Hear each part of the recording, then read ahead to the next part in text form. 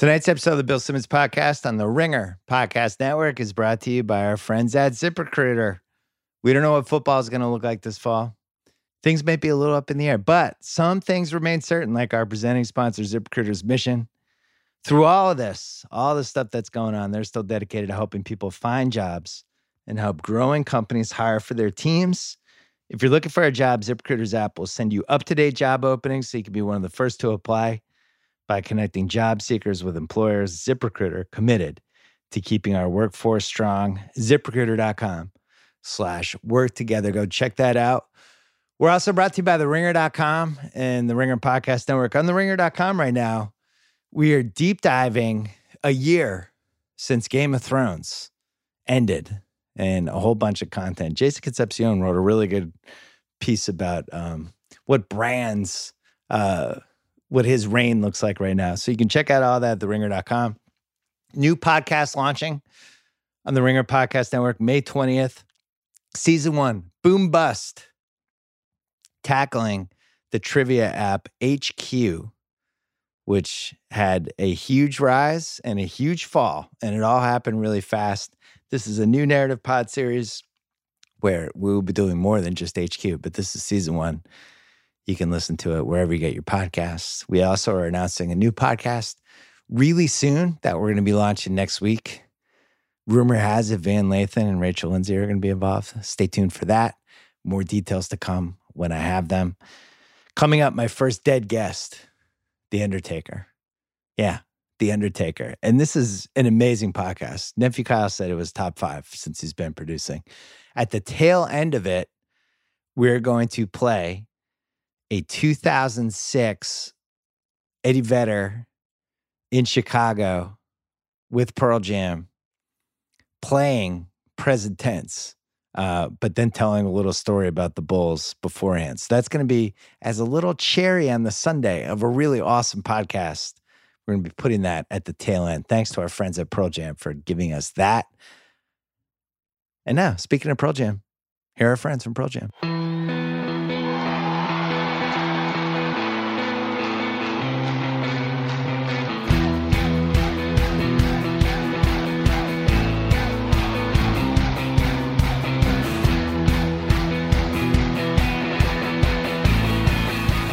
All right, we're making history here. I've been doing podcasts for 13 years. Have never had a dead man on the podcast. But now, here he is, The Undertaker. How are you?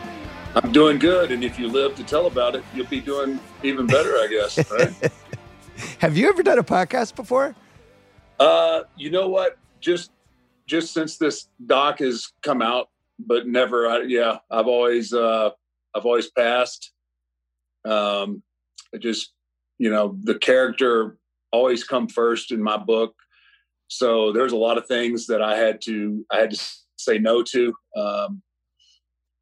just because I didn't feel like it worked, for what I was trying to do on TV. And, for all those years, it just, you can't see this part of me and then me go out and then do the other guy. Right. There'd be a connection. So, I've probably done more media and more things in the last 2 weeks than I have in I wouldn't say my whole career, but it's probably close. Yeah. Well, you have The Last Ride, which there's 2 episodes up right now on the WWE network. And I had no idea this was happening. I had no idea it was going to be this honest and this behind the scenes. Because as you just said, you've been meticulous about never showing that side. What made you decide? Because this goes back basically to 2017. Right. What made you decide you wanted to start documenting this and kind of cross that fourth wall? Well, it started out with at that WrestleMania in 17. I thought that was it, and because I had been so protective. I just thought, I didn't know, we didn't start out with the idea of making a documentary. I just wanted that footage of those last few days around what I thought was going to be my last WrestleMania. Right. I didn't know what we were going to do with it, but I wanted it. And I knew at some point it would probably come in and we would do something. I had no idea it would be at this scale that it's turned out to be, because obviously, after that WrestleMania, then it kind of continued on. And the next thing you know, we're 3 years down the road and we've got all this footage. And yeah, that's kind of how it came about. It wasn't designed to be a docuseries. It was kind of just, I wanted to document those last few days of me being around the business. And it really blew up into a 3-year project. Yeah, but you should have known as a wrestling guy, wrestling and boxing, nobody ever officially retires. You think you're retiring, but you just never know. People come back all the time. That's what, in the doc, it's just like the old Godfather quote, every time I think I'm out, I get pulled right back in. So no, you never say never. You never say never in this business. And, that is a parallel between boxing and wrestling is like, you just never know. Well, I don't want to spoil part one too much because part one, I was not only riveted, like I was really into it. I thought it was excellent. Like, as somebody who really cares about the form and, a lot of the times when people do these, they become basically infomercials. I call them documercials. And this was way deeper than that, way more honest. That one of the things I didn't realize was how disappointed you were with that WrestleMania match in 2017. And you're going against Roman Reigns. It's this big moment for him. You know, and the company had been building him, and this was, supposed to be the exclamation point for here he is, he's arrived, he is our new guy. And you felt like you let him down, which I never knew any of that story. Why did you feel like you let him down? Well, my hip was so bad going into that match. I couldn't perform at a level that I wanted to perform at. And then with the magnitude of trying to, I'm going to put Roman over and, that was going to be a big launching pad for him. So obviously I wanted to perform, I wanted that to be like, okay, this is the slingshot.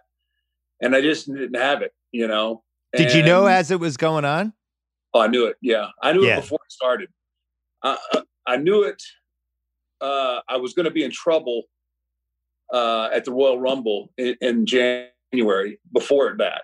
If you go back and look at the footage, I mean, you can tell like I'm just not in the shape that I should be in.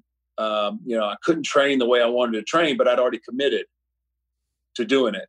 And so I'm kind of stuck between a rock and a hard place. And passing the torch is a really big thing in our industry. And he's a really good dude. He deserved it. And I just wanted to be able to give the best to him that I could, knowing what that match was going to mean to his career. And then, when I couldn't deliver for him, that kind of stuff bothers me. And when you're leaving the ring after that, and in that match, famously, you left your stuff in the middle of the ring and you walked off. You held the fist up, but then you go backstage, and you have all these different people greeting you, applauding, hugging you, saying "good match." Are you reading their reactions to see how genuine it is, and be like, "Oh man, I know this didn't go well. I can tell from the looks in their eyes." Yeah, I don't think it was so much as it was a good match. As I think everyone kind of knew that was the end. Yeah. And it was I think it was kind of over the body of work and the appreciation. It definitely wasn't for that match. I mean, right. That match fell, anybody wants to be honest. I mean, it fell way short of the expectations, but I think it was more so a respect thing for all the 27 years prior and everything more so, and then no one, when it was grown men, tough guy men that were, had tears in their eyes, when I put the hat and the coat and everything down, no one expected that. No one knew what was going, no one knew what was happening. So it was so organic.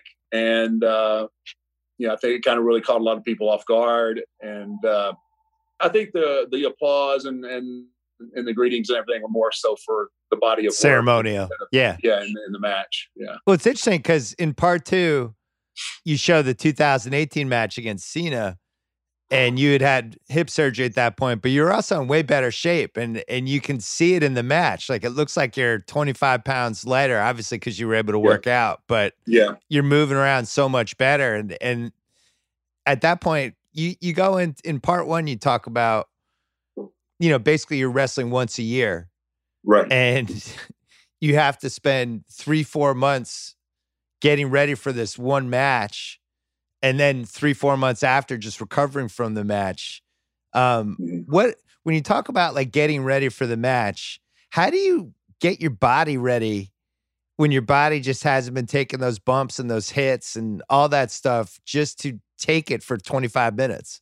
Yeah, I mean it's tough, and then it was a lot easier. Obviously, you see in part two that I actually had a ring come down here to Texas, which I would go to Orlando a little bit, but I have to be judicious in how much trauma I take, just because it set me back. It would set me back in my training. Yeah.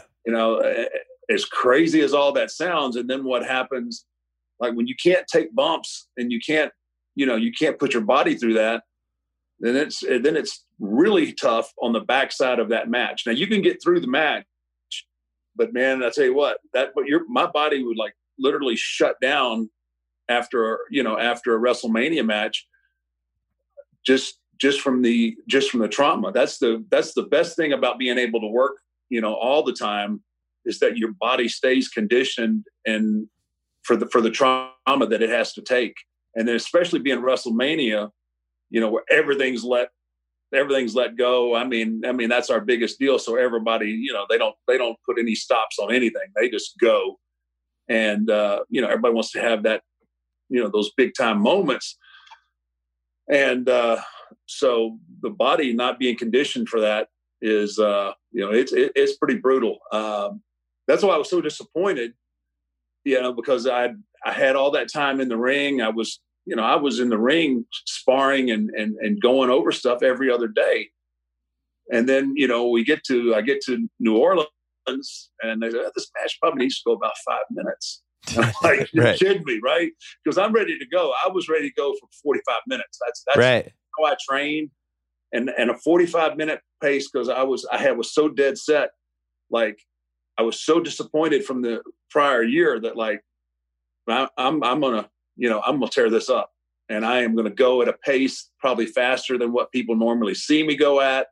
I'm gonna do things that I haven't done in a long time, and I was so prepared, and then it was 5 minutes, and I say it in the dare. We sell entertainment. We don't sell time. And that was more of a kind of a selfish thing for me. Like, I wanted to show, like, what you saw last year is not where I'm at. And right. And so, well, it seems like, football players talk about it the same way, where they need to almost condition their bodies to the punishment. And if they don't have that 6 to 8 weeks, 2 months, whatever it is, of the preseason, just to hit the shit out of each other. Right. Then when you get into a game, it's almost like your body can't handle it. It's weird to think of the concept of conditioning your body for punishment, but I think wrestling and football are probably the two best examples of it, right? I think so. And then, even, that's why you spar too, when for boxers spar, True. It's also to toughen up the skin on their face so they don't get cut. And, right. So you have to, you just can't, and especially as you get older, you have to figure that in too. So I have to train 10 times as hard now for half the results. And, I kind of think that's what happened in the match with Lesnar at Mania, when I got concussed so severely that year. I just couldn't. I was like, I had to figure out, okay, am I going to be cardiovascular conditioned, or am I going to be conditioned for trauma? I had to pick one or the other, because I was just so beat up that I couldn't get in there and take a lot of bumps. And I was like, well, it's one night. I'll be able to endure whatever. And I think it kind of caught up with me that year. Right. because most guys aren't able to throw me around, like Brock could. He gave me all those German suplexes and bumps that most people can't give me. So, it was nothing that he did that was unsafe. I don't think my body was conditioned for the trauma. And he also seems like the least fun person to get into the ring with, I would guess. You know what? I actually enjoyed, through my, his first time there, and when he came back, it's there, man. I mean, that's what I mean. Like, so physically, so ridiculous. The burden of even just the German suplex is like, yeah. I can't even imagine. Like, he's doing like 5, 6 in a row. You got to be like, feel like a rag doll. Yeah. By the time you get the cobwebs shook out of your head, then there you go. Like, okay, it's going to be one of those nights. Yeah. But, that's the game. It's not ballet. And some nights, you're the one that's giving them, and some night you're the one getting it. So it all works out. And, I didn't realize until I watched this show that you have no recollection of that match, because I would say that's the most famous match of this decade. It's certainly one of the most surreal wrestling matches ever, where, you have this, I think you're 20-0 at that point, and it was just assumed you're never losing. Right. And the sound in the arena when it actually happened, I don't think that's ever been replicated in wrestling. Yeah, I know it was from watching it back. I mean, it was like, all the air got taken out of the arena. I think when Bruno Sammartino finally lost in the mid 70s, when he'd had the title for like 8 years, right, everyone says that it was the same kind of sound then, where people were just like, they just couldn't believe it, and then they got pissed. Yeah. But it was like 10 seconds of like just complete disbelief. But was that, I'd heard 2 different versions of this. Were you supposed to lose that match? Yeah. Okay. Yeah. Because I didn't know if they got audibled because you were so compromised at some point, if they had to like shift it. No one knew. I mean, I guess, they knew, but they like, Brock, I think got hyper nervous about it. You could tell. I mean, maybe for the casual fan, you couldn't tell, but I mean, if anybody that is in on our business or follows our business pretty intently, you can tell that I'm really lethargic and I'm moving kind of slow. I thought you got concussed watching it because you didn't seem right. And every single moment even when you're trying to get up, it just was so delayed. And it was like, this doesn't feel like a performance. It feels like something's wrong. Yeah. And it was. And like I said, to answer you, my memory of that day stops at about 3:30 in the afternoon. That's my last memory I have of that day. And my wife had come backstage, as she normally does before, I really started getting ready to, start going through my process. And, I told her, what was going to happen, and calmed her down. Yeah. and that was it. And then, like I said, my process of getting ready for a match is, there's the stretching and the heat and seeing the doctors and everything else that I have to do, which I did all of it, but I don't remember doing any of it. And I had no recollection of the match. It was 4:00 in the morning before I knew what my name was. How long after that match did you feel okay? How long did it take? It took, I got out of the hospital, went back to the hotel for a few hours, and then I got on my bus, and we came back to Texas, and I basically stayed in my room in the dark for nearly 2 weeks. Wow. Yeah, it was, and I've been concussed before, but never to that level. I'd never had like the lingering headache and the sensitivity to light, all that had never happened to that extreme before. So it was, it was strange. And then not being able to remember, I've been concussed, like I said, a few times, and, been able to finish the match and and then know exactly when it happened, but not that time. Yeah. And you watch the match, you don't even know when it happened, right? I can't. I've watched that match as closely. I mean, and picked it apart. I just can't tell. I mean, because there's nothing that really said, like, oh, okay. Because sometimes you can tell by the way your head hits something, or you'll say, okay, there it is. But I mean, I've watched it back, and I just cannot pinpoint where it happened.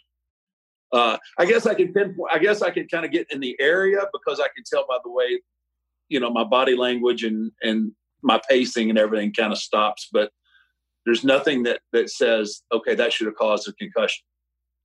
The irony is, it's one of the most famous passing the torch matches, because that was I mean, Lesnar is one of the most important guys of the past decade. That was the match that cemented it. And it's not different than, Hulk was the biggest star in the world when he wrestled Andre, but to pin Andre was such a big deal. It put him at a whole other level because nobody beat Andre. Right. And it was the same thing with you. And I really feel like, I think those are probably the only two matches like that. Can you think of another match like that where it was that much significance? Not really. And I remember, I remember Hogan beating Andre, and just like, I was, you kind of, from where the industry was at the time, you still think that's Andre, Yeah. But Hulk was getting that super mega push and was the face of wrestling, but you still, for guys that had followed Andre, he's like, still Andre the Giant. Who, how are they going to do this? And when it happened, you're like, wow, okay, it's great. And it was the same thing, with Brock. People were just like, a lot of people were upset about it, and a lot of people felt like he didn't need it. It could have done, it could have been somebody else, business is business. You didn't even realize the streak was a thing with WrestleMania until what, like 8, 9, 10? I think it was with going into 10 or so. I think it was Flair in Toronto. Because at the end of that, I hold up the fingers and, I count them out. But before, somebody, I think it was that year that someone said, you're undefeated, right? I was like, really? I had no clue. I mean, we were so just in the groove, and 300 days a year, and you don't even think about at that time. You don't think about your win-loss record and all that, right? And then it took on a life of its own. Like, okay, well, we got that's just unheard of to be 10-0 at WrestleMania, and then I think it went to 21. Went to 21 before Brock beat me. That's right, 21. Yeah. Right. Yeah, I remember when it hit double figures, just wondering, just as a wrestling fan, just being like, I wonder if they'll just, like, how long they'll keep this going. Because part of the problem with wrestling is, when it gets into trouble, it's when they just kind of don't stick with something. Yeah. And they get hasty, or they're like, oh shit, we need something to happen. And then all of a sudden they've put 8, 9 months into a storyline, or 8, 9 years, and then they'll just get rid of it in a weekend. And They never did that with the WrestleMania streak, which I always thought was impressive. Well, there were some, I guess there were some creative meetings that it came up about various different people beating the streak. And I think it was one of those rare occasions where a lot of people kind of just like, Vince, you can't do that. It's just not, we have something here, because, there was whoever the main event was, and then there was whoever Taker was going to wrestle it, who was going to try and get the streak that year. Right. So, it's like double main event. It was a double main event. And, fortunately, a lot of guys, like, if they didn't win, if they didn't win the chamber, which the chamber match automatically guarantees you a title shot, the consolation prize was not that bad, because you get to go against, get Taker and try and go after the streak. So what was the best one? In your opinion, what was the peak What was the peak WrestleMania match? I have my own personal pick, but I'm interested to see if it jibes with yours. It would have, man, I tell you what, I talk about this, like, there's the four matches, the 2 matches I had with Shawn, followed by the 2 with Triple H. Because that was just like, if you look at it, it's one continual story. Yeah. Me and Shawn, we had kind of our heaven and hell match, which, I've never been one to say, okay, this was a great match. That match was as damn near as good as it gets, and I'll put it up against about anything. I mean, it was just everything clicked, and the match was just phenomenal. I had such good chemistry with Shawn, and then came back the following year because he was ready to retire. So then you have that match, which was that was a ton of pressure because you got Shawn Michaels' last match. There's a little bit of pressure in that, especially being at WrestleMania. Right. So those 2 matches were really good. And then we got to follow that up with, okay, well, Shawn Michaels' best friend's going to step in and, he's going to try and take me out for what I did to it. I mean, it was just, I'm really, really proud of those 4 matches. But the first Shawn match was probably the best match I think I've ever had. Yeah, it's interesting. I would say the first Shawn match was probably a little bit better, but the second one was the more emotional one.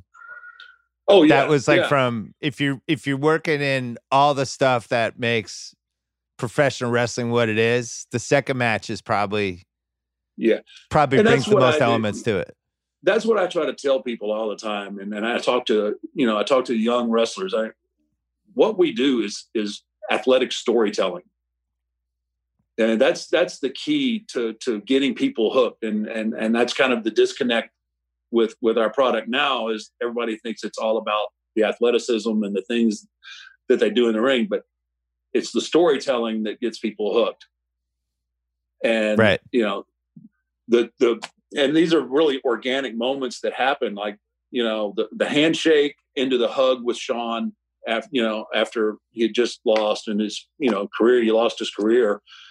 And then at the end of the Hell in a Cell against Triple H, where Shawn was the referee, when we went up to the top of the stage, all 3 of us walked out of there together. That wasn't planned. That was all organic stuff. Yeah. It was just like, you know what, this is probably going to be the last chance for this era to be, doing it together. And it was just, it was just something that happened. And, I have a poster of that, of the 3 of us standing up there. It's above the door to my gym here at the house, and I see it all the time. And I just, I can't help but look at it and feel proud because like I said, those were, those 4 matches were just, I thought, in my opinion, like they were storytelling at its best. And it's hard to do in this day and age to take something for 4 years, as much content and as much exposure as we get to be able to do that. It's, I'm really proud of those. You might have a different answer for this, but I thought Shawn was the guy that meshed with you the best because you guys were so different, and the things you were good at, the things he were good at, and he was good at. And, the best quality he had was he's on the short list of being able to sell the other guy and punishment. And you were on the short list of guys who just seemed the most physically imposing, who could dish out the most punishment.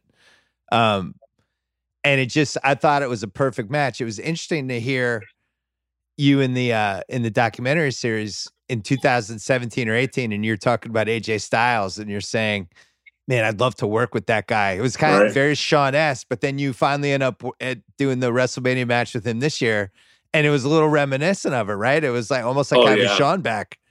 Yeah, it really was, and that, I think that was, it was funny. It's funny how the cameras caught all this stuff.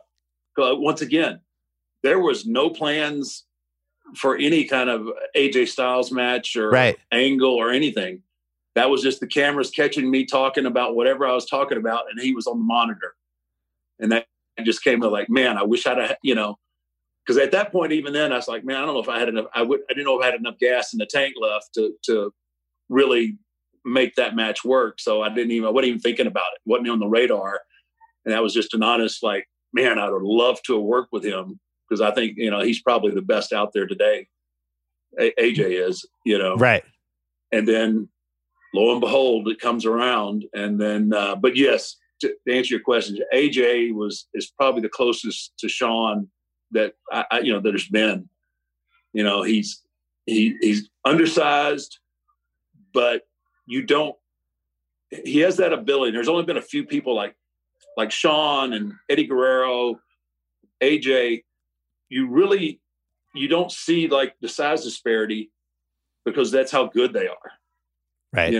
And they understand, okay, I'm working with this giant dude, I'm going to get thrown around. I'm going to get hammered, but I'm going to get my spots in here, and I'm going to take advantage of them the best I can. They understood that. And, that's why they're so good. And that's why they can work with anybody. And right. I've always preferred, like, I think my best matches, guys like Bret Hart, and Kurt Angle, and Eddie Guerrero, and Sean, my best matches were smaller guys. Right. That got it, that understood, and when you work, two big guys, like, it's a slugfest, and you do the same kind of things. And it's like you said, like Sean did, he had his style and my style, and they just happened to mesh really, really well. And, were you ever worried about with those smaller guys actually like legitimately hurting them? Because you're throwing them around like a rag doll. Like how do you make sure it doesn't go too far?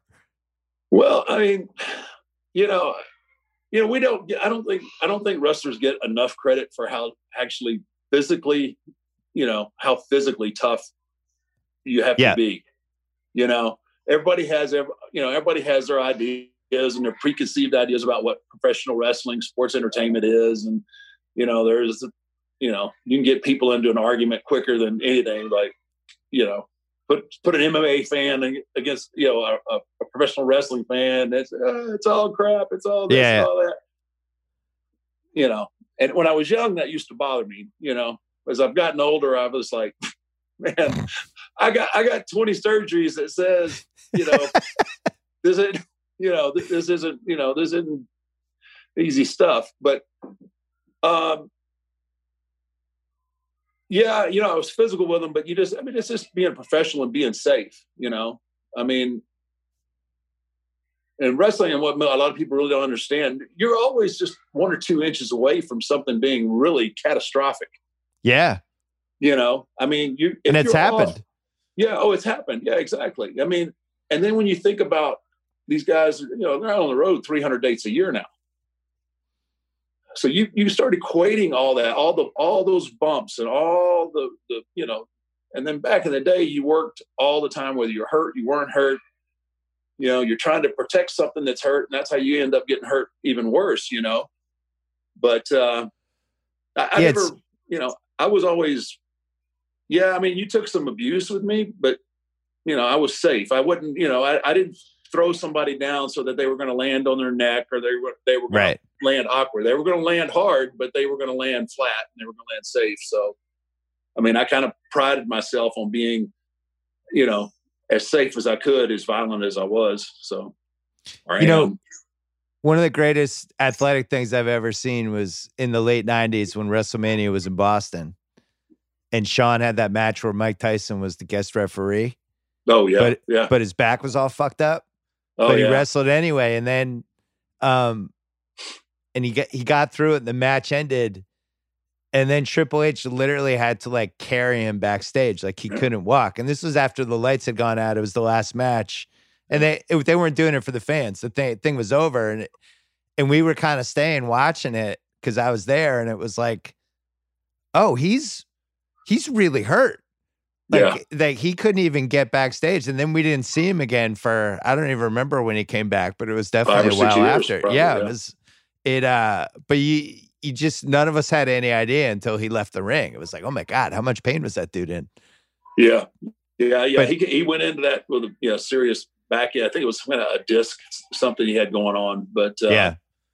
So when you show up in WWE in 1990, and Ric Flair is there at some point in the early 90s, but he's at a different phase of his career at this point. Right. But still, he's the other guy people mention when they talk about the great workers who could sell everybody. When you worked with him, what stage of his career was he in at that point? Well, that's a really, so I worked with him a little bit when I was in WCW, not much, just some house show stuff. And then his first time in to WWE, well, it was still WWF back then. I got to work a few house shows with him, but it wasn't really, I got the year that I worked at WrestleMania against Rick, Vince came up to me when it was getting late, and I didn't have an opponent. And Vince was like, I'm really sorry. I just, we got this going on and that going on. And I completely, I'm going to say he forgot about me, but I was down on the depth chart at the time, and yeah, he felt bad. So he gave me the option of two guys. He said, these are, you can work with this guy or you can work with Rick. And I said, I'm going to work with Ric Flair. Are you kidding me? Yeah. And Vince looked at me, he was like, really? He was shocked that I didn't want to work with the younger guy. I was like, this is a no brainer. I want to work with Flair, So Flair was just coming back after being in WCW and getting treated, they just really misused and mistreated him down there.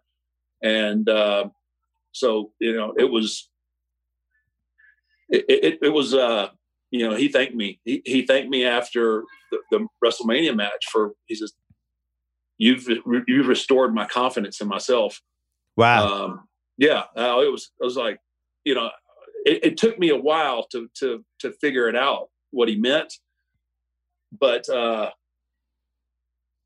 was shocked, cause I'm like you, I'm like, dude, you're Ric Flair. Right. You're an all-timer. You're the GOAT, brother. You are, that was before everybody was the GOAT. He was the GOAT, right?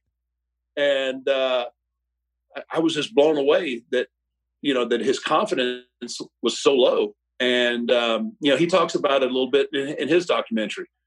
But it was such an honor for me to be in the ring, especially in WrestleMania against Nature Boy. But I was like a kid in a candy store.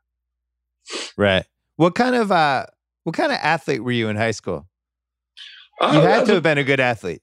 I was a basketball player, and I had some pretty good hops. I could get up a little bit.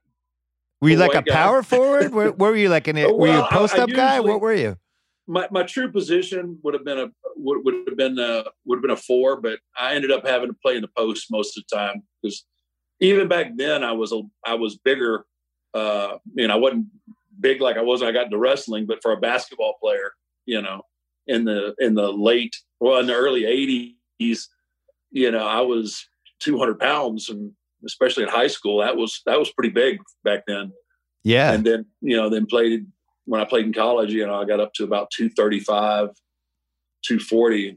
And, I looked like, I was like Karl Malone, I guess, how big he was. But it's funny, I'll see pictures of, back then, and I'm like, man, I look like a giant walking stick. I was so used to being now, over 300 pounds for all these years. It's like, people used to call me big, but no football for you? No, I was that kid. I think I would have probably had better scholarship offers if I'd have kept playing football. Tight end. Yeah, but I was just like, everybody said, you got to go play football, and I'm the kid that goes, okay, I'm going to play basketball. Right. You swerved the other way. Kind of marched to my, the beat of my own drum. Hey, here's a quick break to remind you that season 1 of our brand new podcast, Boom Bust, is launching on May 20th. It is called Boom Bust, The Rise and Fall of HQ, hosted by Alyssa Beresnack. And we dive into one of the crazier stories in recent memory. a trivia app that was seemingly worth a ton of money. And then all of a sudden it wasn't. Everything that happened, it's great. Check it out. Subscribe on Apple, on Spotify, wherever you get your podcast. Boom Bust, it is called. Go check it out. I remember when you showed up in WWE, and it's funny because, I mean, God, it was 30 years ago, but when you were doing some of the stuff at your size, it just hadn't happened before. You know, the big guys from the 80s were the Hogan types. It was like clothesline, leg drop, stuff like that. Right. And you're walking along the ring ropes, and it was like, what is happening? Where did this guy come from? Because I didn't follow WCW at that point. You'd only been there for a couple years anyway. And you showed up, and it was like an immediate impact. Yeah, that was when when I got into the business, and I looked at the product. I was like, and I had the same takeaway as you did. Like, all the big guys, they don't do a whole lot. So, I said, okay, well, I'm pretty athletic. So, and I was fortunate enough to work with Don Jardine a lot when I first broke in the business. John Jardine was the spoiler, wore a mask, but he was the first one that I'd ever seen do the, it's called old school now, but he would take a guy and walk the ropes. I was just blown away by it. Jardine was about 6'5". Yeah. And I was like, okay, well, as soon as he's gone from the business, as soon as he retires, I said, that's mine, and so that's just like, okay, I'm going to do things that people aren't used to seeing guys my size do. And it took me a while once I got to WWE, because I had to pull in the reins a little bit, because it didn't necessarily work doing that stuff all the time as the Undertaker. Right. So when I'd work, I would work really, really slow, and and I would stalk, and I would, and then all of a sudden, bang, I would do something and hit a big flying clothesline or do something and roll, and people would be like, what just happened there? So it took me a while to figure out how to put all that stuff in and still and let the character, do what it was supposed to do. So did you create the character, or did you co-create it with Vince, or how did that work when you got to WWE? So it was Vince's creation, and he had it. And I guess he had it for a while. He just never had the right guy. And obviously he was waiting for a big guy with no personality to come along. So he gave it to me, and he called me, brought me up to Stanford, showed me the storyboards of what his brainchild was there.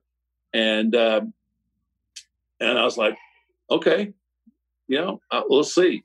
And then I just kind of started studying, like, okay, what is this guy? What is this Undertaker?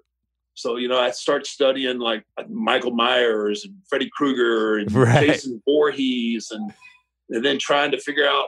And then, man, I picked Jake the Snake's brain all the time. I mean, he's so wrestling intelligent. His intelligence for a business was just second to none, especially with dark characters. Yeah. I mean, so, really got a lot of really nice insight from Jake. And then, as it kind of progressed, and Vince knew that he could trust me, then I would come to him and say, look, I want to do this with a character. I think I need to move in this direction. And fortunately, our working relationship, it was what it was. And he let me kind of tweak and change the character as I felt like it needed to be. What was the moment that you remember when you said, like, what match was it when you were like, oh, this is happening. This is going to be my thing. I see the roadmap now to real success here. Yeah, that was probably, it's probably one of the first guys that I got to work with, or, my big angle was with the Ultimate Warrior. Yeah. At that time, Warrior and Hogan were kind of, they were kind of on the same plane as far as who the top draw was. And back then we would run 2 different towns a night, sometimes even 3. And so Warrior and I would headline one of the towns, and then Hogan and whoever he was working would headline another town somewhere else. And I think I knew I had kind of arrived. We did a segment, and it was Paul Bearer's funeral parlor. And he was interviewing Warrior, and I come out of a casket, a stand-up coffin, lock Warrior into the, I lock him in the casket, beat the casket all up. And just from the reactions, everybody, I said, okay, yeah, we're here. I'm in. Yeah, this is strong. Just, you could just tell by the reactions of the people, like, okay, we got him. And we were off and running. And you were like, I will be this guy for the next 30 years. I can feel it in my bones. That there was no way that I could have ever imagined that kind of longevity. So you're taking off with WWE. I was WWF, then became WWE, right. But during a really weird time for the company, where it's kind of the post. You have the 80s, you have the height of Hogan, right? The Friday Night Main Event, all this great stuff, and then it hits the early 90s and things start flipping. And we get to the 95, 96 range. All of a sudden, WCW is poaching guys, and they have all the momentum. And the guys are fleeing to WCW left and right, and you were the one guy who stayed. Right. At that point, it sounds like from everything I've ever read, you were like the leader behind the scenes. You were like the guy every who WWE, WCW, whoever. There's always that one guy who's kind of running the locker room. When did you become that guy? What year? When was it? I guess it was somewhere in that era. Probably a little before. When we were getting our butts kicked. I mean, ratings wise, everything, we were just getting hammered. And, it's just like the guys that stayed or the guys that were still there, we just like, you know what, we're going to dig ourselves out of this. And, it's going to, I always knew it would, we would come back out on top, but yeah, it was just going to be how long it took and, how bad it was going to have to get before big changes were made. But that was something else. I mean, it just kind of happened. And it was like the way I looked at things, and people asked me, why didn't you jump ship when you could have? And it's like, well, one, those guys down there told me before I went to WWE, WWF at the time, they said, I went in to renegotiate a contract, right? I'd been there about a year. And my contract was coming due. So I go in and meet with Jim Hurd, who was running at WCW at the time, Ole Anderson, Jim Barnett. And I'm looking for just a little bit of a bump, just a little bump in pay. I'm still relatively, green. I've only been around for a few years. And I'm just looking for a little extra cheese, right? Yeah. And they go, no, I don't think so. I said, we're going to re-sign you at your current deal. And they go, look, no one's ever going to pay money to see you wrestle. You're a good athlete. You're a really good athlete, but nobody's going to ever pay money to see you wrestle. Like, okay. Okay. That stung a little bit. And then, so you're never going back after that. Yeah. Once I left and all Vince ever does, and he gives you an opportunity. He doesn't promise you like, man, I'm going to make you this. I'm going to make you that. He says, I'm going to give you an opportunity to do something. And that's what he did with me. He gave me an opportunity to be a success in this industry. I was like, hey, he believed in me. He gave me the opportunity. That's all I needed. So when did you become the leader? When did you become the leader of the locker room then? Because I'm always fascinated about that dynamics, because it's basically like an NBA team or an NFL team or a baseball team. dozens of wrestlers. You might have 50 wrestlers in an event. You might even have more than that. But somebody's kind of has to be the alpha dog if somebody's fucking up in the ring, if somebody's putting somebody in harm's way, if somebody's not following whatever the instructions of that day were. There needs to be somebody that kind of puts everybody in place. You became that person. Yeah, I'd have to say probably around that 95, 96, that time period in there is when it really, I guess, became, it became a talking point. I mean, maybe I was doing it beforehand, but, it's just like, to me, and believe me, I had plenty of good times and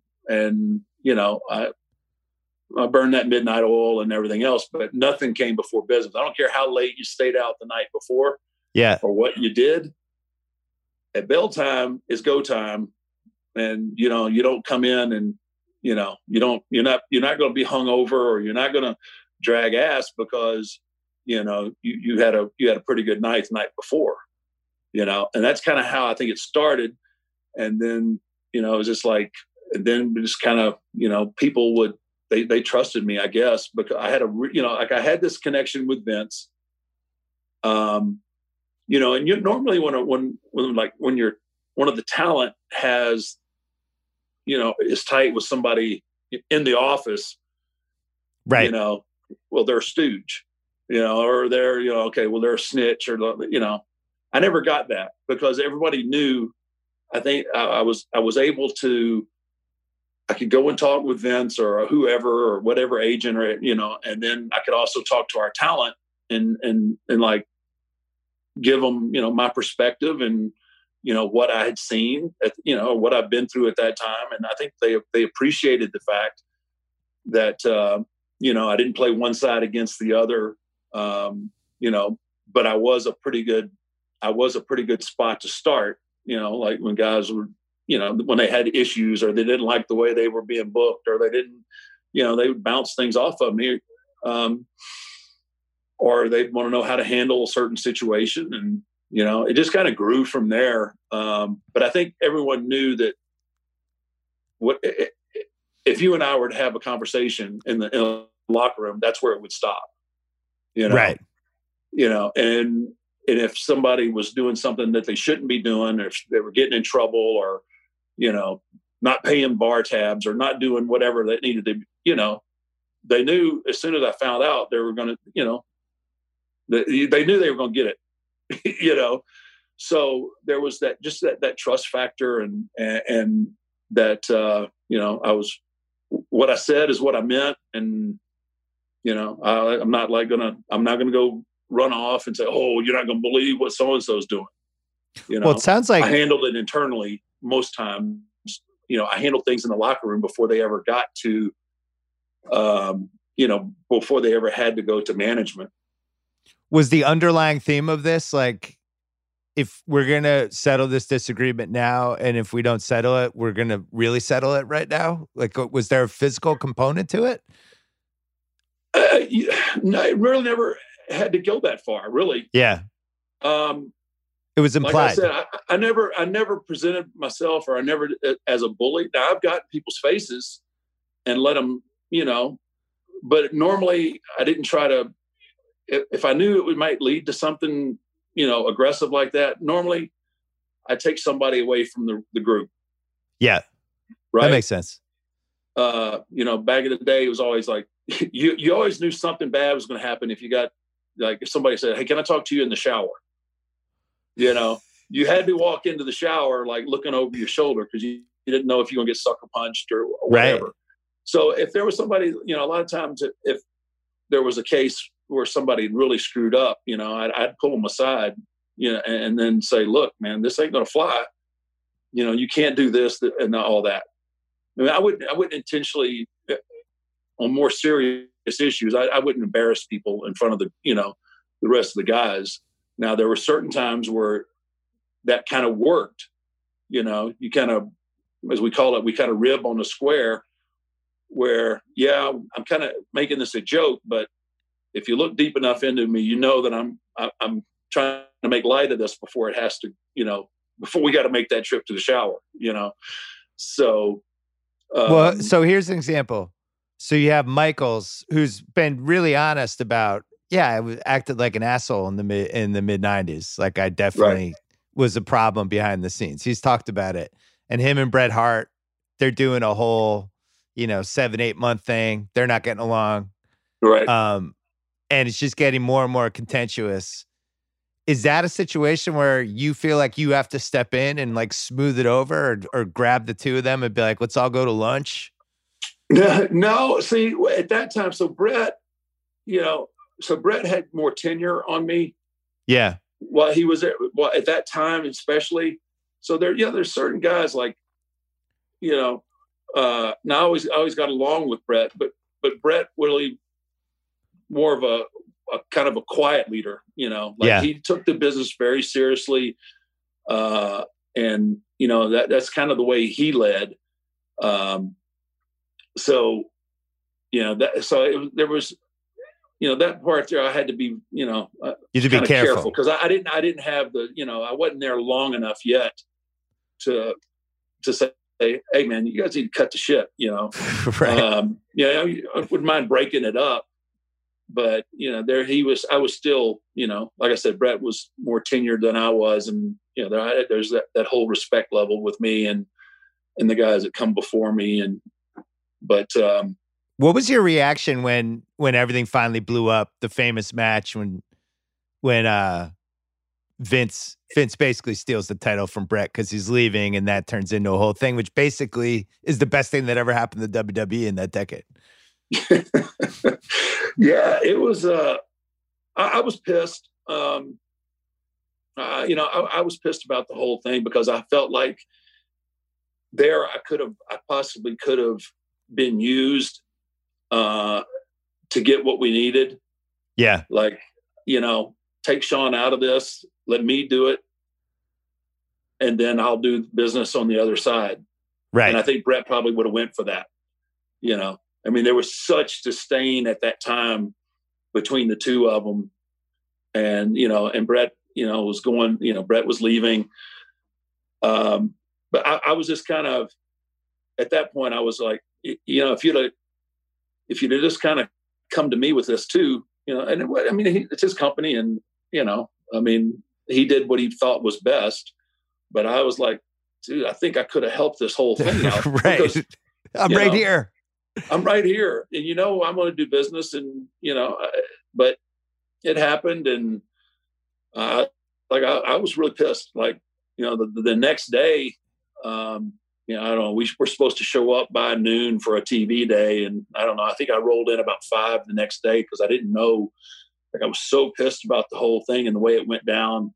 Like, I had to really gather myself because I was, my intention, like when I got there, I was like, I'm going off on somebody about this, and well, you love Vince too. I mean, Vince had done right by you, and you're probably disappointed in him, right? Yeah, I'm disappointed. Yeah, I'm really disappointed in the whole situation, and I don't want to put myself, like, I was so angry. Like, I don't want to go in there and start, believe me, Vince and I have had our disagreements, and we've had but it was more, the issues were more centered around, what I had going on and not what somebody else was doing. You know what I mean?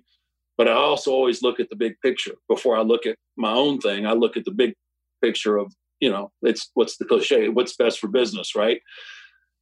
So, but I was like, oh man, if I go, I'm going in there raising hell, and I'm not sure that, I want to do that. So it took me all day long to finally figure out, okay, you got to calm down and you got to hear his side of it.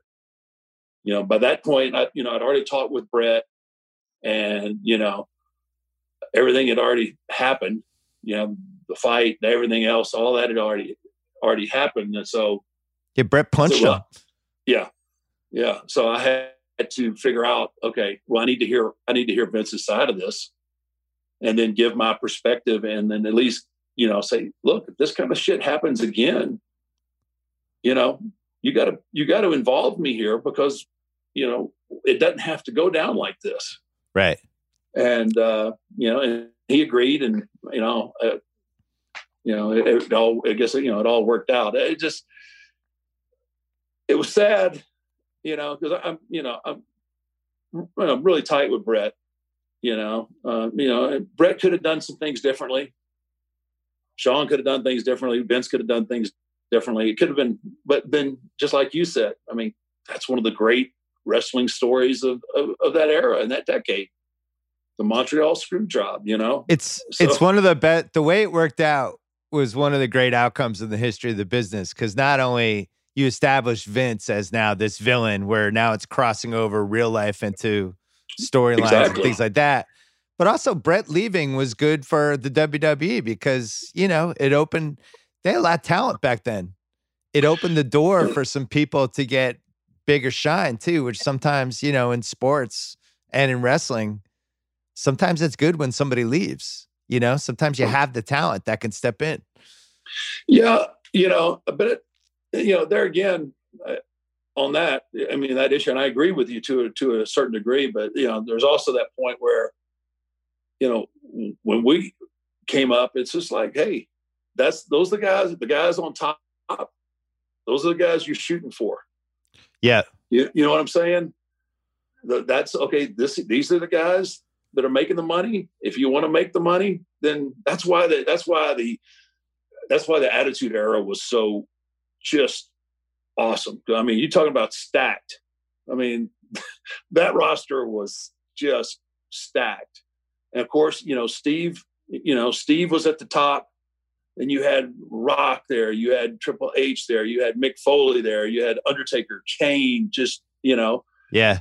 And it was just like everybody was scratching and clawing to try to be, to get that top spot or be in that top spot with Steve, It's almost like the NBA, because I was thinking about that watching the Michael Jordan doc. When he wins his first 3 titles in the early 90s, the league's just stacked. There's just Hall of Famers everywhere. And I look at that late 90s thing where, wrestling kind of ebbs and flows depending on who the best 7 or 8 guys are at a given time. And in that time, it's just Hall of Famers all over the place. And then you have The Rock on the way up, who's probably, I would say, all things considered, mic skills, just everything, probably the most naturally talented wrestler we have. Would you agree with that? Rock obviously was a tremendous athlete, had the look, but I mean, Rock's deal was his mic skills. I mean, that's what set him apart from everybody. He was just so entertaining, and I've never seen anything like it. Cause when he was on the rise, you're like, this guy's going to be like an actor. Like he was the one guy I've ever seen in wrestling. It's like, he's clearly leaving at some point and going to make movies. Yeah, absolutely. Yeah. He probably made the right decision to leave. Yeah. You could just tell though with him, I think he got one of the first little bit roles that he got, it was only a matter of time. He just had too much personality and too much charisma. And then I think that, he had that desire to go do that. Obviously he had the desire to do it, and he did. And then you had one of your most famous matches during that stretch too, when you almost killed Mick Foley. That's still the craziest bump I've ever seen in my life. The one off or the one through? What was the one where his tooth went through his nose? See, so that was the one where I choke slammed him through the top of the cell. Yeah, that one. Yeah, so that cell wasn't supposed to break like that. Right. So it was only supposed to give way. I don't think people know that. I don't think people know. Some do, some don't. But as we were up there on the top walking around, now I'd already had that match once with Sean. But Sean, is half of what Mick weighs, and, half of what, and I'm, like I said, at the time, I'm 315, 320, and Mick's probably, probably 280. And we're walking around on those chain link panels, and you can hear the wire that has them fastened to the pole, and you can hear them, ting, they're just shooting off, right? And as you step, you can just whoa, I don't remember. Oh my God. I don't remember that from the first time I was up here with Sean, right?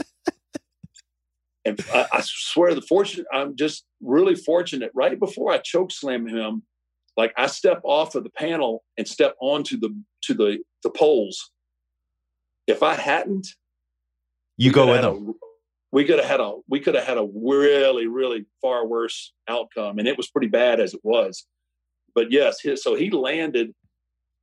His incisor went through his lip and then lodged in his nose. Right. He loved it. He's the happiest anyone ever would have been with that outcome. Well, yeah, right. He's like laughing. So, he is like, he's in Lululand at this point, right after that month, right? And I can tell, I'm looking in his eyes, and it looks like a slot machine. I mean, his eyes are going. I'm like, and I'm hitting him, and I'm telling him like, Mick, let's go home, man. He's like, just give me a second. But like, sometimes you just get distracted by the weirdest things, and like, there's this what I thought was just a giant booger in his nose, right? And I'm like, oh, it's just disgusting. And then finally, he realizes it's his tooth. Oh my God. He takes the tooth and hands it to the ref. Unbelievable. Like, only in wrestling, man. He just took his tooth out of his nose, and but yeah, man, it put a hole right through his lip, and that's where it stopped. I mean, it's a famous moment. Everybody's seen it. I'm sure it's been viewed a cajillion times on YouTube.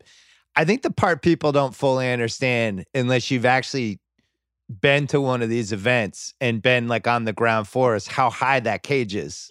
Because on TV, it's like, oh, that seems high. But when you're actually like, because I remember a couple years ago, Shane McMahon did that flying elbow jump off the top of the cage, and it was right in front of us.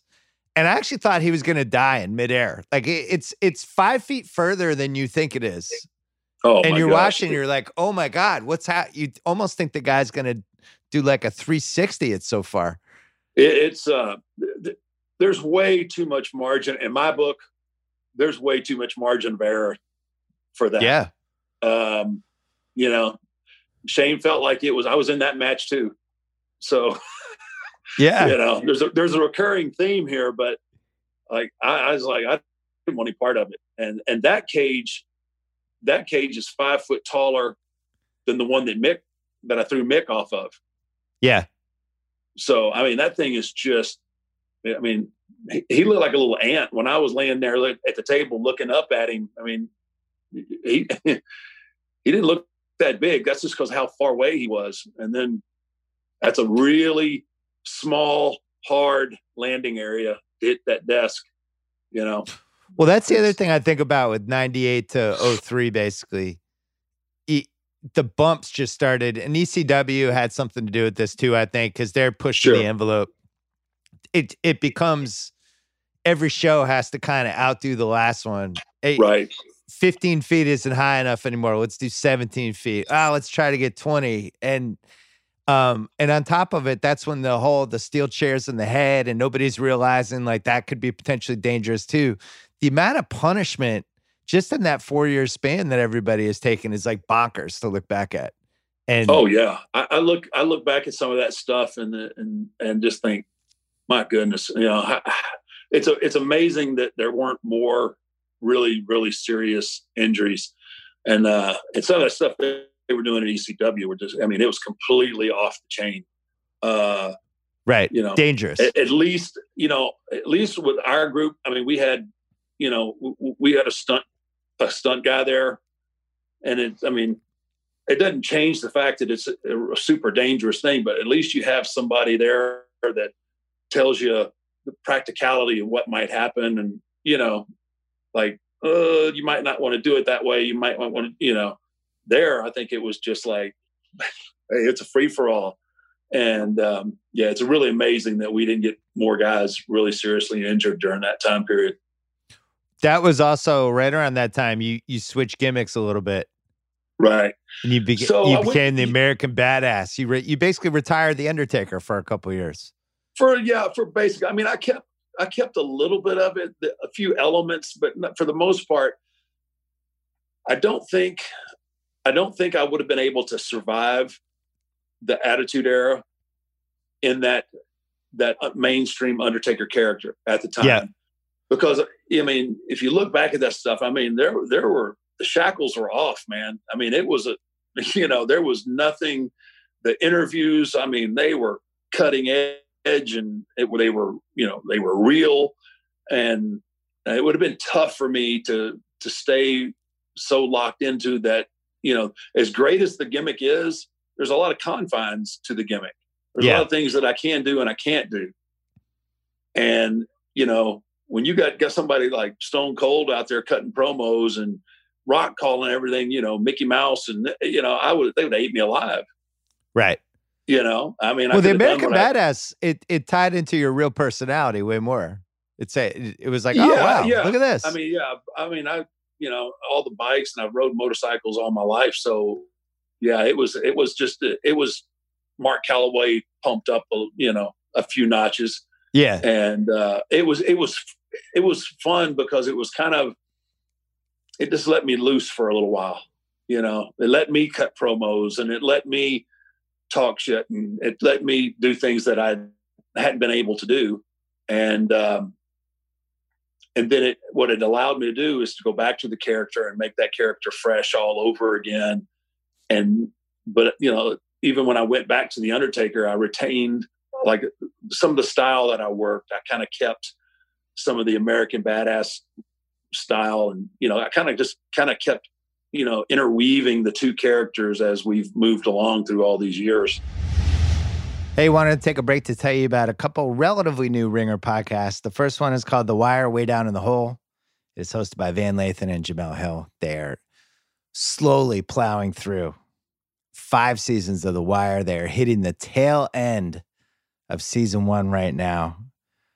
I just had this terrible feeling something bad's going to happen to Wallace. But check that out. The Wire, Way Down in the Hole. If you love The Wire, this podcast is really good. Another one that is really good that we have, Behind the Billions, hosted by Brian Koppelman and David Levine, the co-creators and showrunners of Billions. Every Sunday night after you watch Billions on Showtime, I loved last week's episode, by the way, you can hear them break it down almost like a director's commentary of the show. So that's happening. And then TV Concierge, our new show exclusively on Spotify, little 12 to 15-minute reviews of TV shows that we're watching. And then finally, one last one, Flying Coach with Steve Kerr and Pete Carroll, which is not necessarily a pop culture podcast, although it has veered in that way. But they're doing that one once a week, and that one's really great. And all proceeds are going to charity for that as well. So that's what's new on the Ringer podcast front for us. Let's go back to The Undertaker. So we head into the mid-2000s, and you're one of the guys carrying the company. In the NBA, like I look at Michael Jordan, it's like, what was his peak year? 92, probably. Athletically, he's the best, but right. 97, 98, he's figured out more of the mental game. If you look back, what was your peak year? What was the year where you had the athleticism combined with a complete understanding of what was going on? I would say probably, I don't know that I could just like say one peak year, but I'd say pretty much from as far as the understanding of the business and feeling like there was nothing that came up that I couldn't handle. I'd probably say 2003 to 2008. That makes sense. I felt like, I mean, I had a pretty good grip on, I could go out without, having any kind of knowledge about the other guy and have a match that, people would be, like, whoa, that was good stuff. And I was still, I could still move, I could still move really well at that time. Yeah. And I think that's what's so hard now. Like when I go back and watch, I grade myself on those years, right? Like, wow, man, you could move. And, right. Then I got to watch these stuff like, the WrestleMania with Roman. And I was like, whoa, what the hell happened there? And I don't give myself the benefit of like grading on the curve. It's just like, okay, that's what I should be doing. And, and this is what I'm actually doing. But how aware were you of just the mortality of a wrestling career? Because when you came up, think about the guys that were there in 1990, like Hogan's there, Ric Flair, Ultimate Warrior, those guys come and go. Then you have the Bret Hart, Stone Cold, all those guys come and go. You're still there. When do you start looking internally and going, oh shit, I might be nearing that point too that I saw with all these other guys? Yeah, that was probably probably in the middle of the Shawn and Triple H matches there. I felt pretty good. I felt pretty good for the Shawn match, the first one. I felt, I could sense that I wasn't moving exactly the same way that I used to, but I could still get it, done. And, but it was really, I think it was, so after the first Triple H match, not the one in Houston, but out of that four series with Shawn, and that's when I had my first hip fixed. And, I was like, okay. And that kind of gave me a little bit of life. But then, because when you get things going on like that with your hips, and your gait gets off, everything. It's like structural. You're like a building. It's like knocking out like a floor of a building, and now you're like off out of whack. Yeah, you're out of whack. So you get that one side fixed, and then it didn't take long for the other side to, you have to kind of relearn how to walk. And it's really been since that first hip shot, it's really been a struggle, to try and keep yourself not only healthy, but, at a level to perform. 20 surgeries for you? Closing in probably. Yeah, I'm probably close to 20. So both hips, knee? I've had scopes. I need to do something with my right knee now. That's like my number one issue now is my right knee. So my hips, and the only reason I got to continue working was they did a thing called the Birmingham hip resurface. I did it in New York. So, well, obviously, if you saw Dr. Sue did that. And it was graphic. If you know anything about hip surgeries or hip replacements, normally they come in there, they cut the femur off, and then they put that big, huge metal prosthesis in there. Yeah. Well, if I'd have had that, then my career would have pretty much been over. And that's what I thought that it was going to happen I thought that was going to happen in about 2011. I just couldn't. By 2011, like if I'm standing up and on my feet for most of the day, by the end of the day, I couldn't stand anymore. I just had searing pain down my leg. So I go and see my main orthopedic surgeon is Dr. Bird. He's the team physician for the Titans, Tennessee Titans. And I said, all right, Dr. Bird, I think, I think, it's time. I can't do this anymore. And he goes, Mark, it was time 5 years ago. He says, I don't know how you've lasted on what you got this long. And I was like, okay, so I'd come to grips with my mortality and so I went home. Like I said, he's in Nashville. So I come home and I was like, all right, well, the career's over. I don't need this hair anymore. So I shaved my hair off. And the day after I shaved my hair off, he calls me and he goes, hey, Mark, I just thought of something. There's this doctor in New York who's doing this thing called the Birmingham hip resurface. And he says, I think you might be a really good candidate for this surgery. At this time, they'd only been doing it. They've been doing the surgery for less than 10 years. And he goes, I think you'd be a good candidate. I think you ought to go see him. And he says, then you can make up your mind one way or another. So I go see Dr. Sue in New York, and he does a bone density test and everything. He said, you're a great candidate. He goes, I said, if this goes well, I plan on getting back in the ring. And he looked at me and he goes, I will say this. He says, that would be the biggest test that anybody has put on this, this surgery, this hip, And I said, well, that's where we're at. So I did the surgery and came home, rehabbed, and started training. And that was between the two Triple H matches that happened. I came back and everything worked out fine. But basically what they do is they take the head of the femur, they shave it all down to get all the arthritis off of it, got all the spurs out of the joint.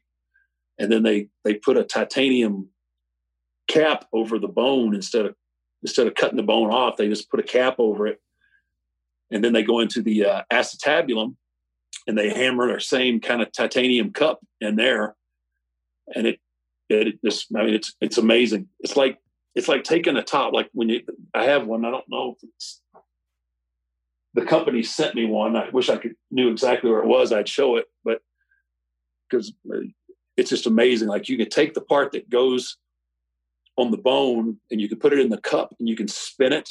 And it spins like a top. That's wow. It's amazing. I wish, like I said, I wish I could. Well, we should mention that your pain tolerance is pretty legendary. Like, even in that Foley match we were talking about, you had a broken foot, right? Yeah, I went into that match with a broken foot, and and you're jumping from the top of the cage down to the ring, which is you can see insane. Me kind of you can see when I land that I kind of But I forgot I have broken foot. At that point, I was more concerned whether or not Mick was breathing or not to worry about my foot. I've got a pretty high pain tolerance, and most times I think it's a blessing, but then there's other times you think, like, maybe you're tougher than you are smart. And, it's kind of what we're dealing with now in this whole process is like, right. What are you doing to yourself looking, trying to get this match that you want to have and this ending that you want? What are you doing long-term? And then also like the difference between 25 years, 30 years, 32 years. At some point, the incredible career is the incredible career. Like, how long do you keep adding to it? Exactly. And there's the chance too now at this point. Like, I always, I'm really cognizant of, like, I don't want to do damage to what, the legacy that I have. Like, I don't want people. I was so sad about, Ali at the end, Yeah, he had all those great fights, but he, because he got screwed out of all of his money, he kept fighting. And then, there's just guys that were just hammering him. That had I'm a huge boxing fan, right? So, yeah, I mean, I as a kid, I almost cried watching Larry Holmes beat Muhammad Ali, and Holmes looking at the ref like, are you going to stop this or not? And well, remember the Sports Illustrated cover after that, and it's just Ali sitting in his corner, just faces all swollen. And it's oh man, yeah, same thing. And it's funny with boxing, and I think MMA a little bit too. They always have to have like the 2 extra fights before they realize that they're actually done. Like, they need to get the shit kicked out of them 2 extra times. And it's like, oh, I must be done. Only Hagler is the only one who, out of all my favorites, is the only one who never had those 2 extra fights. I loved Hagler, man. Gosh dang, I love watching him fight. That fight with him and Hearns is the greatest 4 rounds ever. They just showed it on ABC a couple weeks ago. I think it's the greatest 10 minutes of all time. Whatever it is, God, 11 minutes. That was just awesome. It was like, almost like it was scripted. You know what else is amazing? Hagler Leonard, which was such an iconic fight. Right. It's like a week. It might even, it's a week after Andre Hogan. It's one way or the other. Yeah, it's one weekend was Andre Hogan, and then the next weekend is Hagler Leonard. Wow. Pretty crazy spring. Hey, before we go, I wanted to, you have such a fascinating relationship with Vince McMahon. Mm-hmm. I think it seems like, a lot of people have a lot of complicated feelings about him. I personally have had a great relationship with him, but you seem to have the best relationship with him. Why is your relationship the best with him? I don't know. I think, this business leads to a lot of between talent and, it used to be back in the day, we used to call him the booker, right? The booker, and so there's always been this kind of contentiousness between the talent and the, and the management. And I don't know. I think it's probably just the trust level and the fact that, just through the years, I never forget that he gave me that opportunity. That's, and a lot of people call me silly and naive because you should always go for the money, right? Well, that's not the way I'm wired, whether it be good or it be bad. It happened to work out okay for me. But I think, he always knew no matter what, that he could trust me. And in turn, I could never say that there's been a time that, that he's screwed me over. And so even like our relationship today, I mean, he's still my boss, obviously, but we hardly ever talk business anymore.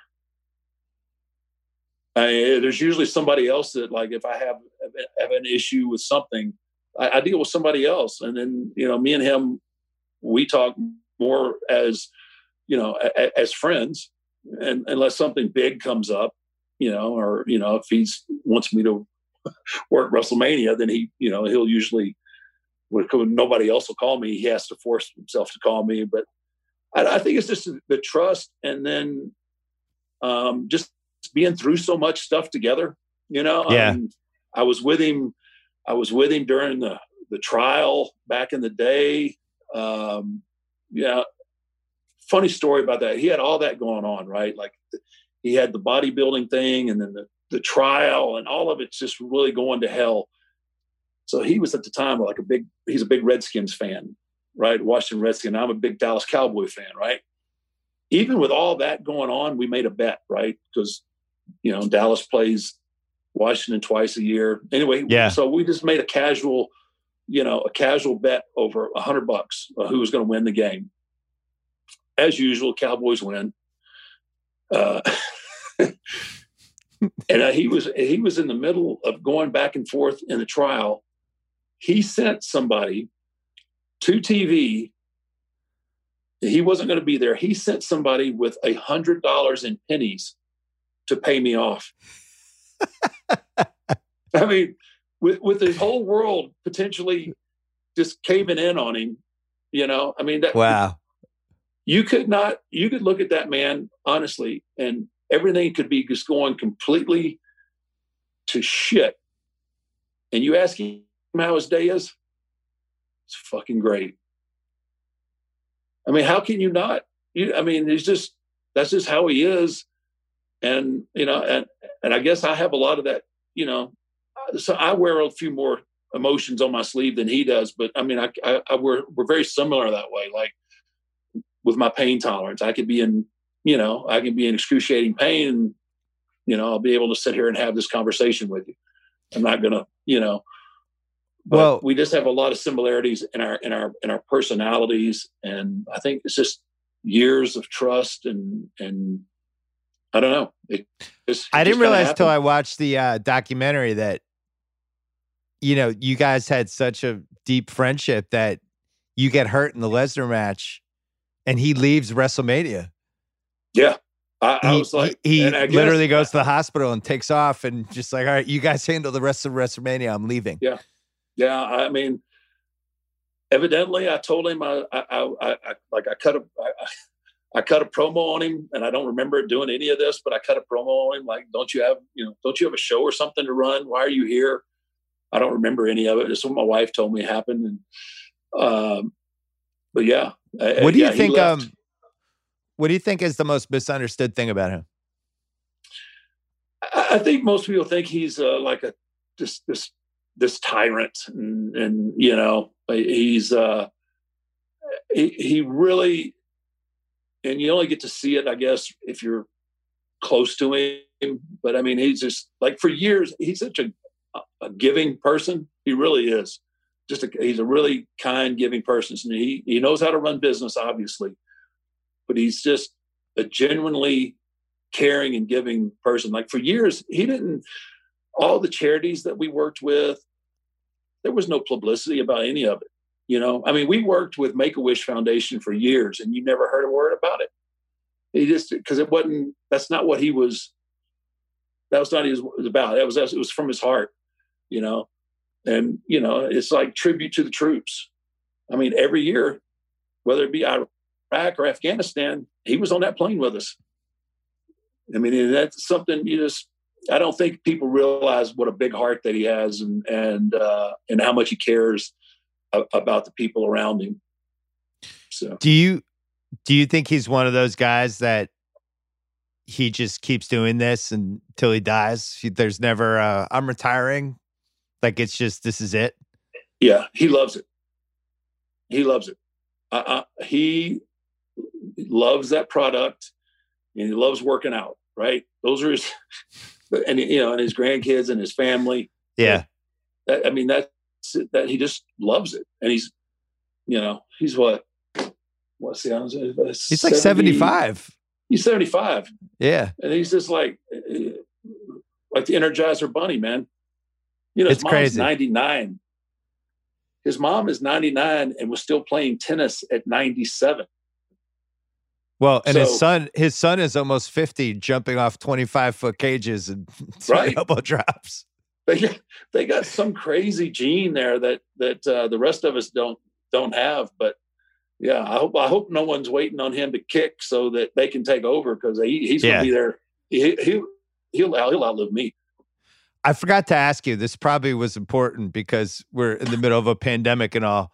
The wrestling industry right now, just trying to do shows and events with no fans. You had probably the most memorable match of WrestleMania, the Boneyard match. Right. But wrestling with no fans really made me realize, turns out fans are really important with wrestling. Like entrance music, crowd noise. It's like, oh, shit, you just take for granted. And it's like, wow, this is weird. It is bizarre. I think it worked better for UFC because there were different things. You could hear the cornerman. It seems like it's still feeling its way with WWE, how to do this. How do you think they've handled it so far? I think they're making the best out of a really horrible situation. Obviously, you feed so much off of your audience, and you use their energy a lot to propel you through, your promos and matches and things like that. And you can still see, during the shows that sometimes you just they can't help it.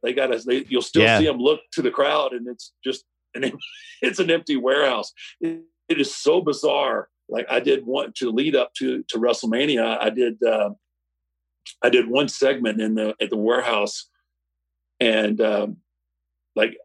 and I was trying to be animated and pissed off about something that AJ had said, and I'm storming around the ring, and I'm just thinking, I'm trying to draw on all the memories of like sold out crowds, and on one hand I'm trying to draw those memories, but then I'm walking around and it's just like there's nothing there other than the camera guy.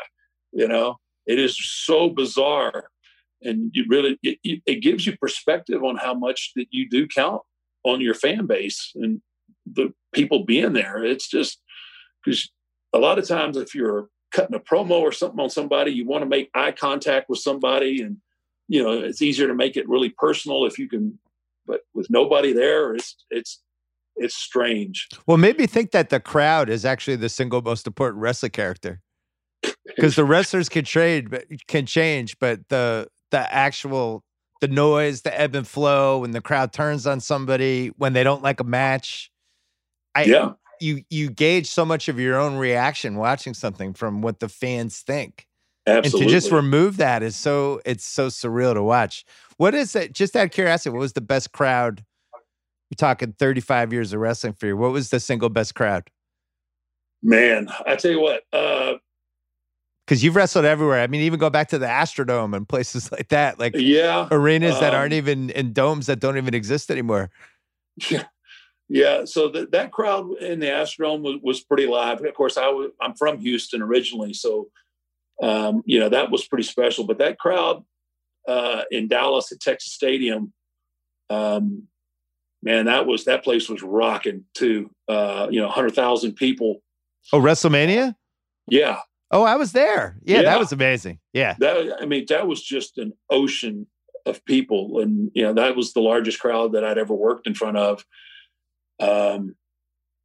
I tell you what, I tell you what, I used to love to work, when the card was sold out at the Garden, the Boston Garden and Madison Square, those places when they're full and the business is really thriving, and those places are just awesome to work because the fans, they come to have a good time.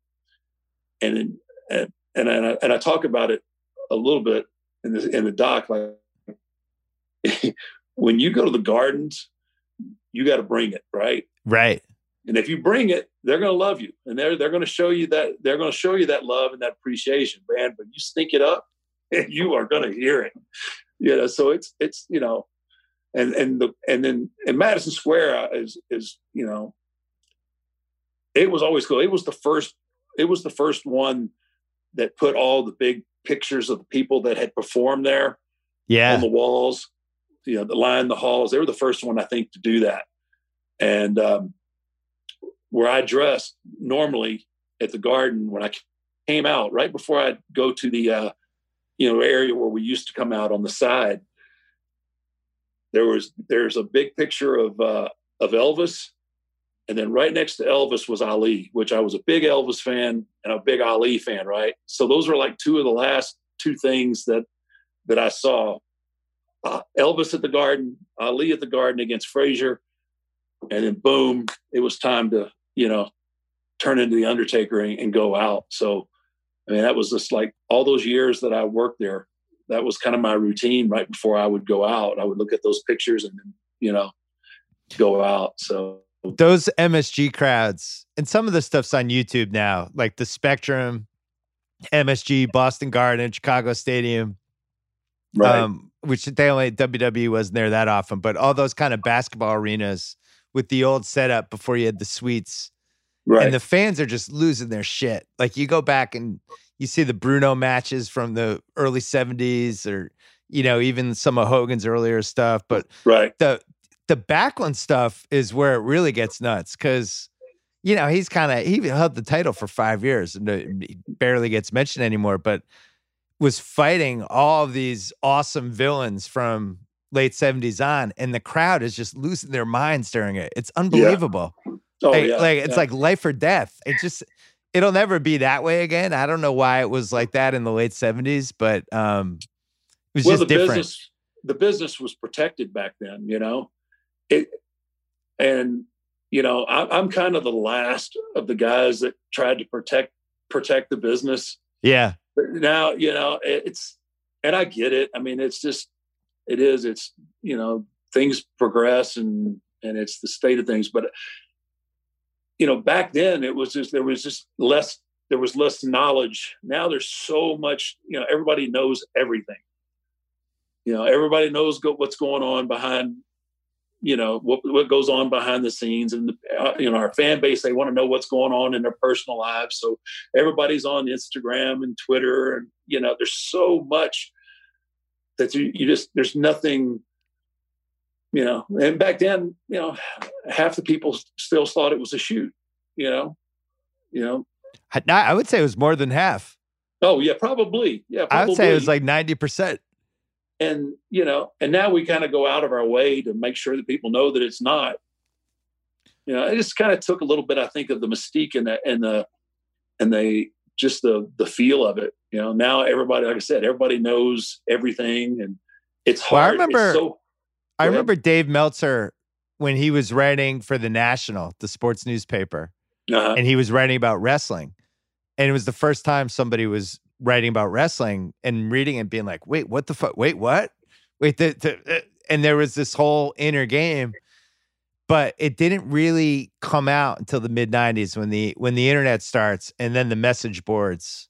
Yeah. And then you could feel wrestling trying to account for it, where you'd have these Monday Night Raws, but the fans knew somebody was going to show up that night because they'd read it on a message board, and they're chanting for the wrestler who's not even introduced yet. And then the announcers have to pretend they have no idea this guy's going to come out, and you just feel it shift, and then they figured it out.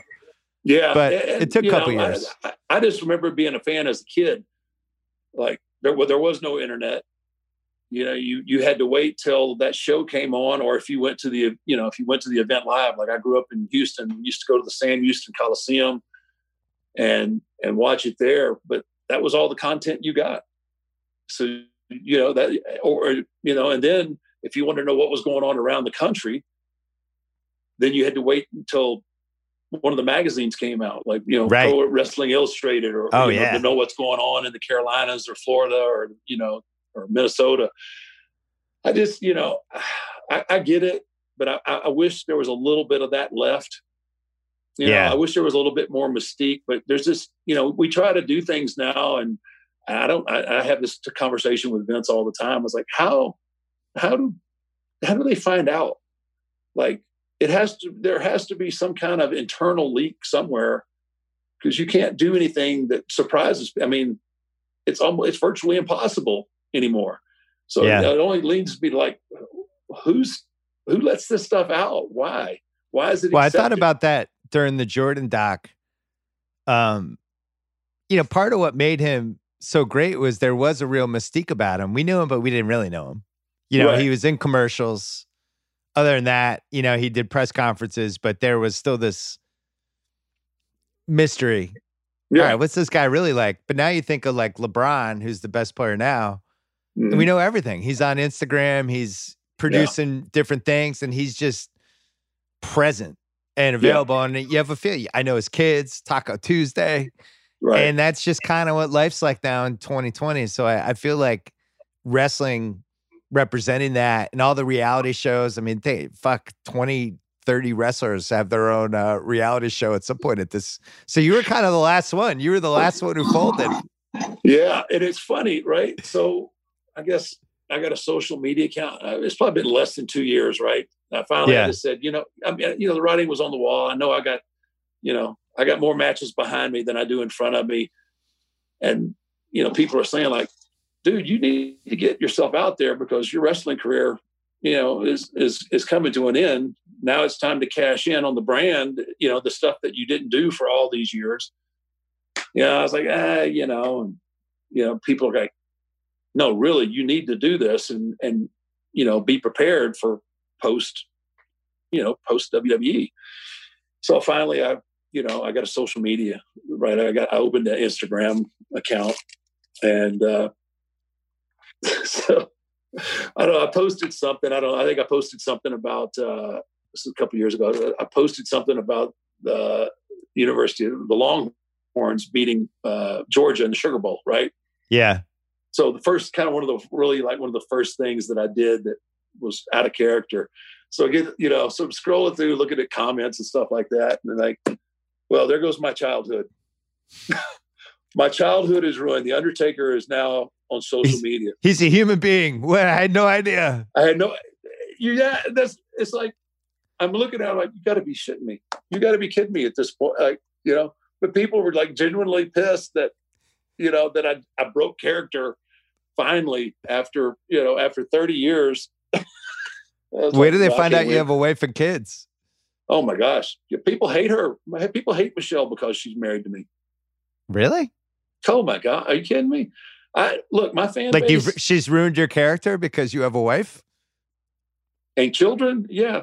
People they didn't want to see that. All they wanted was what I give them. Yeah. They wanted more. Obviously they wanted more, but like my fan base has been very loyal, especially when you consider how long that I've been here. Like my fan base has stayed with me, and then obviously they've had children now, and it's like, so I have, but they're very, and I'm very appreciative, but they're very possessive and protective of the Undertaker. And it's funny, some of the stuff that you get. I have to tell you one story before we go. So it's like 1998, 1999, I'm in Las Vegas, gambling at Treasure Island. Go on it's one of those, I'm broke at that point. Go on this run, and it's just one of those 2-hour blackjack runs where it's like, just you're getting every card, we're up, we're high-fiving, ordering shots, whole thing. It's like great Vegas night, ultimate Vegas night.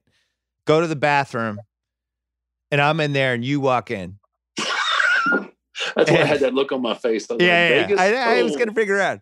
And you're like 2 urinals down from me, and I'm hammered. It's like 2 a.m, and you're there, and you're going to the bathroom, and there's just silence. And then I said something like, I'm up $500, and I'm taking a piss next to the Undertaker. What a night. And there's just 3 seconds of silence, and I'm like, oh my God, he's going to kill me. And then you're like, sounds like it. And you walk away. And I'm thinking all these years later, how many dumb interactions with stupid idiots like me in 1997 have you had over the last 30 years where you just kind of have to move on? Yeah, there's been a few. I mean, you got me really nervous when you start talking about Las Vegas. I think the statute of limitations has run out almost. Yeah, you're fine. You're fine. I'm good now.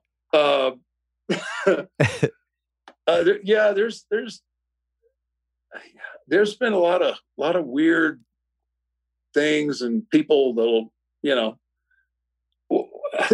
nobody tries to fuck with you, do they? Do the people like try to challenge you? No. I've been very fortunate that way. Like, I'm kind of, until I get a read on somebody, like people I don't know, I'm a little reserved and not kind of standoffish a little bit until I kind of get a feel on where people are at 4 a.m. in Treasure Island's toilet. I'm probably about 10 sheets to the wind myself. Yeah. So, I don't think you were sober either. Yeah. Yeah. I was probably swaying, but no, I've always just kind of carried myself, not like in a, walk in, like, don't fuck with me kind of thing, but just carry myself in a way like, yeah, it probably wouldn't be, advantageous for you to fuck with me too much.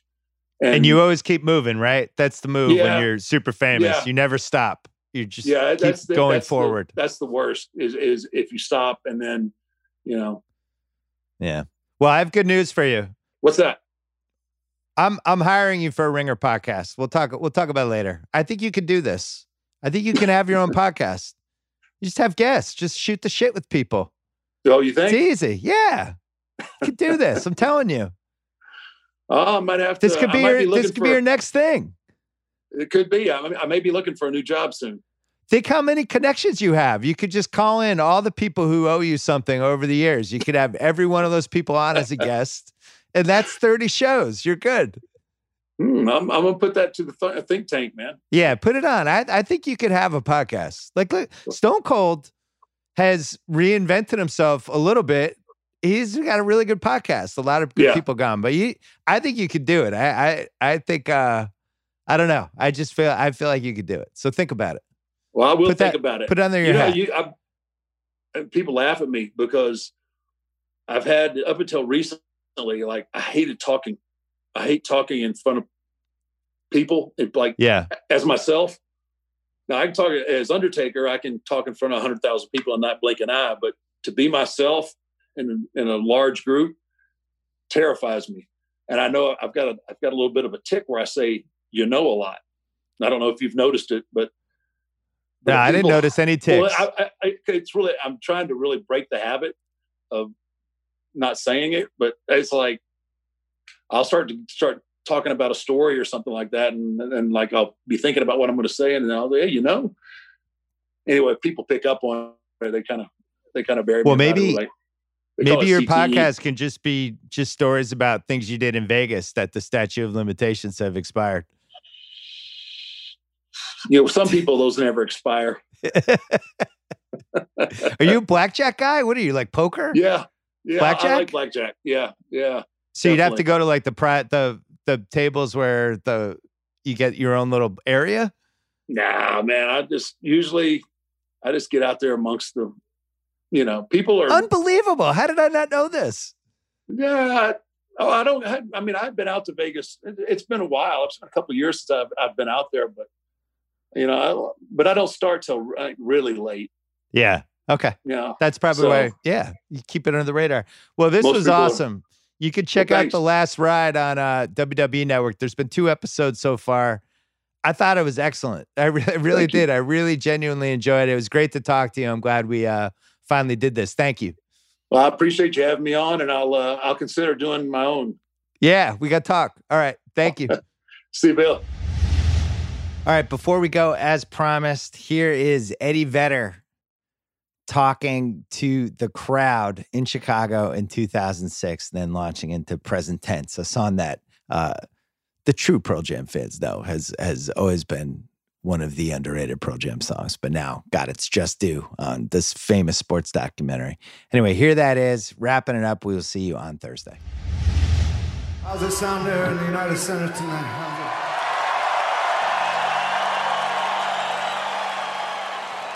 We were worried that all these flags might be dampening the sound a bit and making it kind of quiet. Maybe we should take a couple of them down. I think we should start with taking the... maybe we should take that Jordan flag down right there. Let's start with that one. Just let's take that flag down and actually take it down. You can put it in my suitcase so I can take it home. That would be great. Actually, there's I think you can bring up Michael Jordan and the Chicago team, and since we're in this room tonight and in their house. It was an amazing time in life, especially if you grew up in Chicago, to see that. And so, even though music and athleticism, it doesn't really seem like they cross over, but this song in particular seems like it does, and I think about those guys. This song's called Present Tense. It's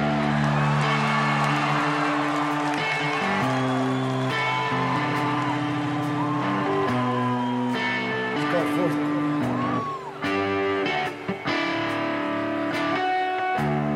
Have you seen the way that tree bends? Was it inspired? Leaning out to catch the sun's rays, or is some to be applied? All we get is something out of this old and encompassing trip. You can spend your time alone.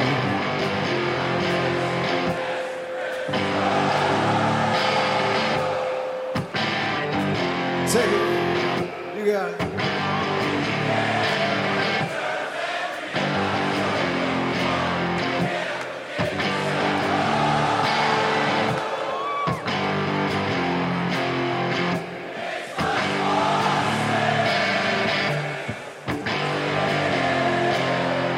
In the present tense.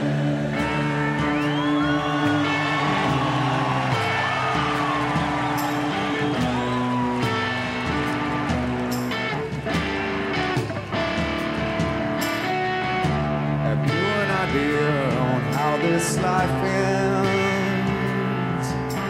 Change your hands and study the life. Have you believe that the road ahead stands all innocent life? Seems for some I see it's become